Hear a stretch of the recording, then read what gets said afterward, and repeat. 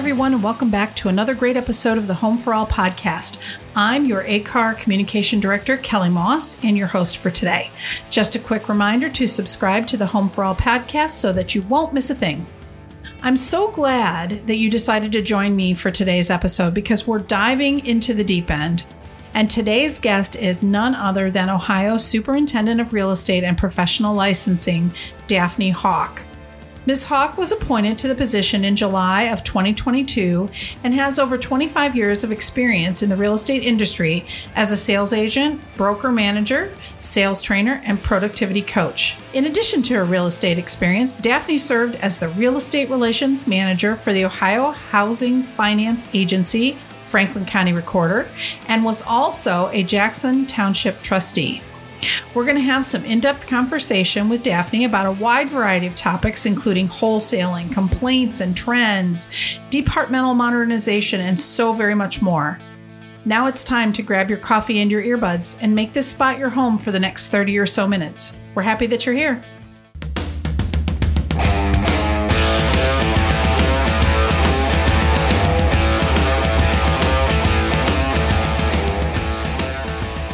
ACAR Home for All podcast is a bi-weekly production where we will host interviews, facilitate conversations, and talk about what's happening in the world of real estate. We'll introduce you to the important people in your community and help you learn how to grow your real estate-related business. This is an adult show, and some adult language might occasionally creep into the conversation. So let's move forward and find out what makes Northeast Ohio the best home for all.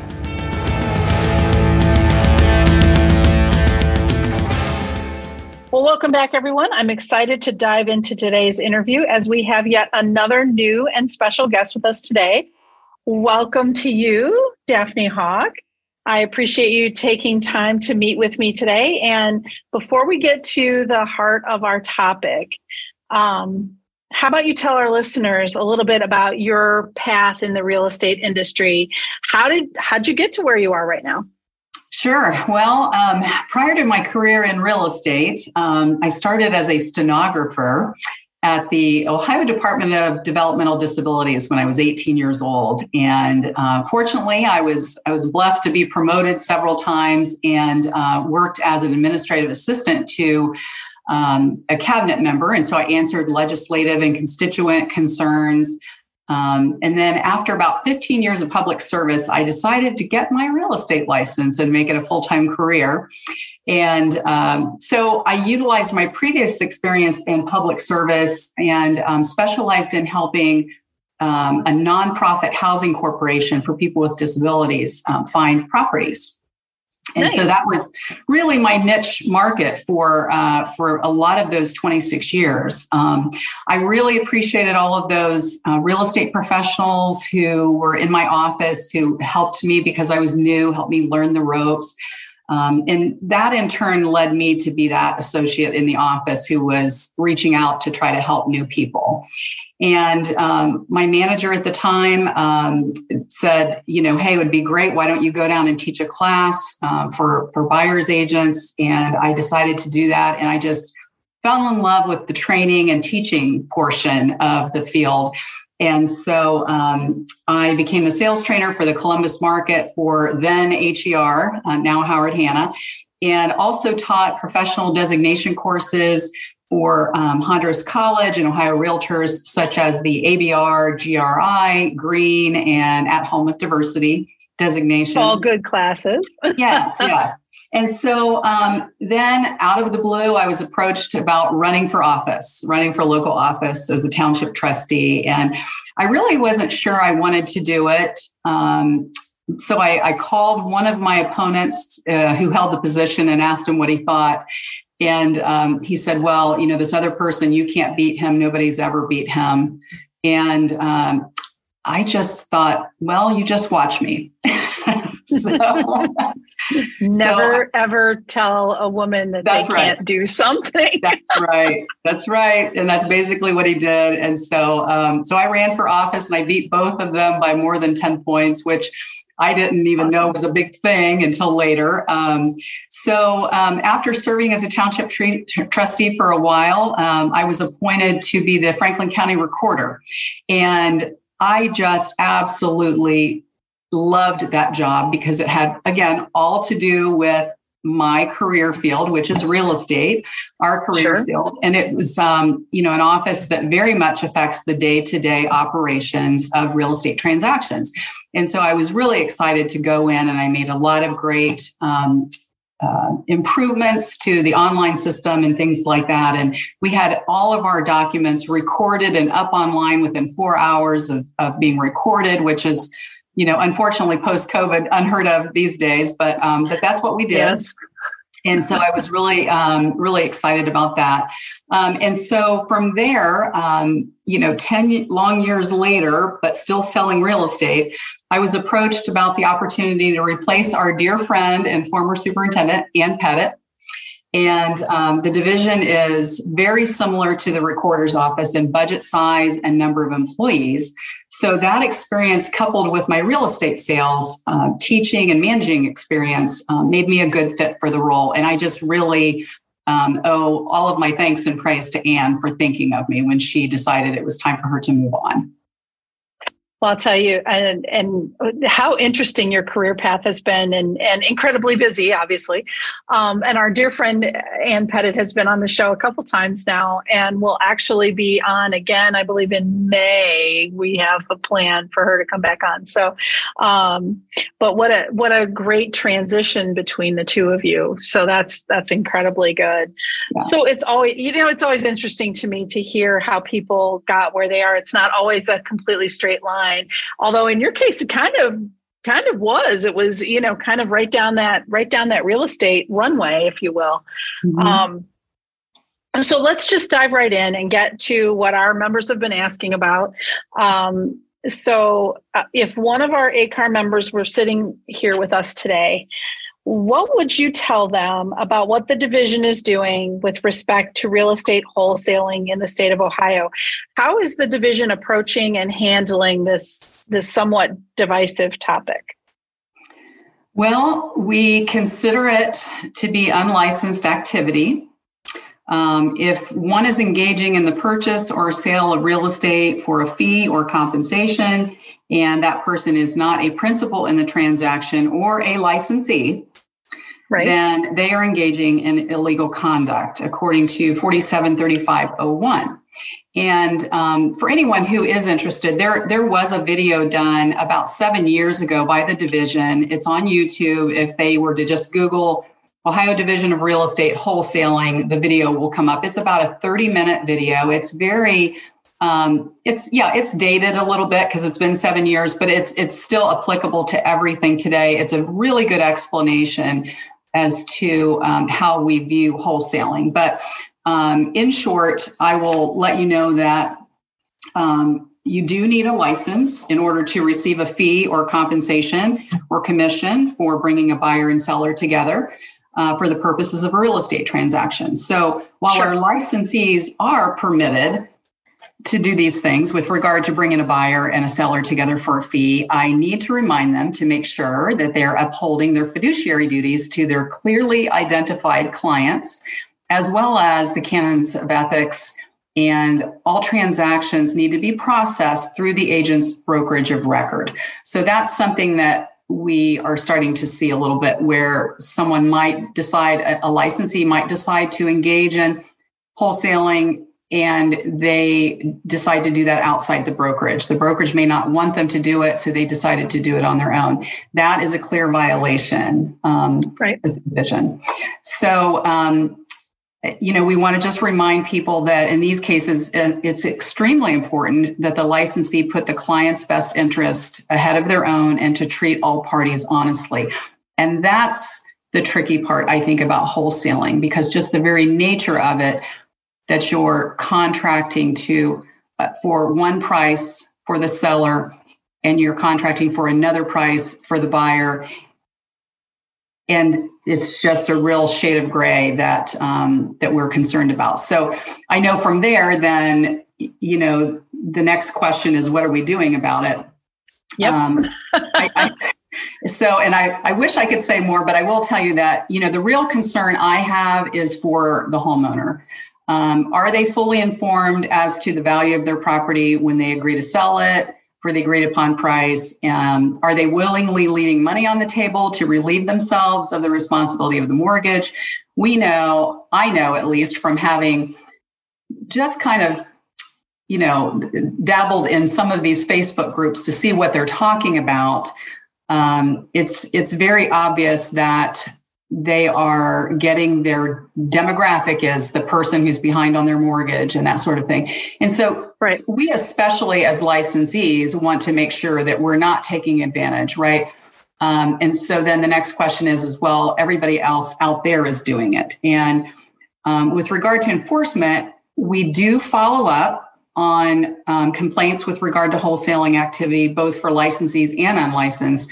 However, because much of the activity is done within these private social media groups, it's difficult for us to gather additional information unless we have an active participant from the complainant. We need someone who turns them in to continue to provide us with information. The reason being, we don't have police powers in our enforcement section like a police department does. Now, there are groups that I am still a member of because I joined as an agent several years ago that I have access to, but my enforcement investigators are not allowed to pose as a real estate agent or pose as an investor and get in these groups. So that's why it's a little bit challenging for us to infiltrate, if you will, those kinds of things. So we need participation from our complainants. And so what happens sometimes, I understand because I was an agent for so long, you may say, hey, do something about this. And then, you're off running, chasing the next, transaction, and you don't want to deal with the paperwork or the follow-up or the questions. And we need help with that. Until legislation changes our current law, this is what we have to deal with. Now, there has been a lot of discussion around Capitol Square with regard to some type of legislation specific to wholesaling. Perhaps OR may even be discussing that. But it's with the intent, of course, to protect the consumer. But to date, we've not seen anything proposed to our knowledge. So we would welcome that. I think the whole industry would welcome some legislation around wholesaling. So that's something we need to be kind of looking maybe to the future for and see, perhaps what's going on at OR and where they're at with everything too. Absolutely. I guess, it's safe to say that the wholesaling topic will continue to be at the forefront of things, that the division is working on going forward. But with that, let's talk a little bit about what's trending at the division. What common trends are you seeing in complaints that are being filed? Well, if you follow our license lowdown, if you're on our list that goes out to about 40,000 people now, you will know that we did an episode on this, I think in December or January, and it was our top 3 infractions. And so this was for all of 2022. By far, it is unauthorized access. So that may be something like giving out the lockbox code or entering at a time and date not authorized by the seller or the listing agent. But some have even risen to the level of the buyer beginning demo or renovations prior to the closing or possession. And that can be a serious problem. Wow. Yes. And in one case, that still just seems like common sense. But I know, apparently not. Worst case scenario, though, happened wherein the person went in this one situation, went in and started demoing, did about, I think the number was $30,000 worth of damage. And then the transaction did not close. Whoa. Yeah. So that's definitely worst case scenario. So it would be. I mean, because then at that point, what happens then? I mean, their house is now. There's a civil lawsuit typically is what's going to happen in that situation. So to recover damages. So the next one would be unlicensed property management or licensees running a property management business outside the brokerage. So, that's something that I think sometimes agents think, well, I'm doing this for my mom, or, now if you're doing it for yourself and you own the property, that's fine. But if you're doing it for a fee for someone else, even if it's a relative, that is unlicensed property management. And if you are doing property management, all of your fees, commissions need to be paid through your brokerage, of course. And then finally, and not surprisingly, advertising is still near the top of the list as the most common complaint filed with us, usually by other licensees. So, of course. It's typically an equal prominence complaint, or sometimes the brokerage name is not included in the advertising. And this can easily happen on social media if agents aren't careful. So for instance, my little cheat that I did when I wanted to promote my listings on social media is rather than me typing it up, loading the pictures and putting it on my Facebook page, I would just feed it from realtor.com and share it from there. That way, everything's on there and I don't have to worry about accidentally missing something. That's the easiest way to share things on social media, I think, for your listings. Well, that makes good sense. Absolutely. And I got to be honest with you, those top three do not surprise me in any way, shape, manner, or form, because it just tends to be what we end up talking about here at ACAR quite often, because that is what, as the conversation goes, so-and-so let so-and-so in without a lockbox code, or they showed up at the front door with people to come in and there was no appointment, or, so it, that conversation tends to happen around here quite often. So, sure. So let's pivot to something exciting and talk about modernization. I know that the division is progressing with modernization in several areas. Can you talk about what's being moved forward and how the modernization is kind of going overall? Sure. We are excited to be processing several transaction types online now. These include sales agent renewals, new salesperson apps, agent transfers, and now broker transfers. Broker transfers don't happen quite as often, but those are also able to be performed online.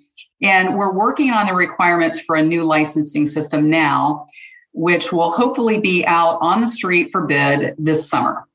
We've done everything we can do to modernize given our current system capabilities, but we're really excited about getting a new system in which it will be able to handle all of these things and so much more. We'll be able to process all of our continuing ed approvals. Right now it's all still paper-based, and we're just very limited by the current system that we have. So, but we are in the high-level requirements conversation right now for this system, and we're so excited because we're just making sure that anything possible we can think of, including mass uploading of certifications and rosters and things like that for big organizations like you or like OR, who will do perhaps 200 or 300 licensees at a time. We want to make sure that all of those things are capable in this new system, and that's what we're working on. So we're really excited about that.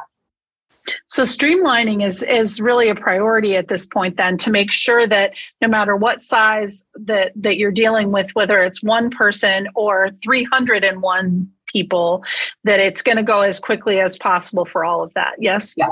Okay, cool. So I'm wondering that along with all of the modernization, if there are any plans for streamlining different processes, should the processing of licenses and the handling of complaints be streamlined in some manner? Well, honestly, what would really streamline our licensing renewal process is having licensees keep their licenses active. Always a good choice. Yes, that means paying close attention to when your CE is due and the time frame in which it can be submitted. So an on-time renewal can be performed online. Even so, believe it or not, we automatically suspend around 100 licensees every single week. Wow, that's a lot. Well, maybe it's not a lot, but it kind of sounds like a lot. I mean, it blew my mind. It really did. When I said every week, it's like 100 people. It's just shocking. So these automatic suspensions are required by law when a licensee does not comply with the renewal requirements. So it's not an action that I have to take or my staff have to take. It's just an automatic, you're out. Happens. That's right. And so when that happens, the time and cost it takes for the agent to get it back is painful.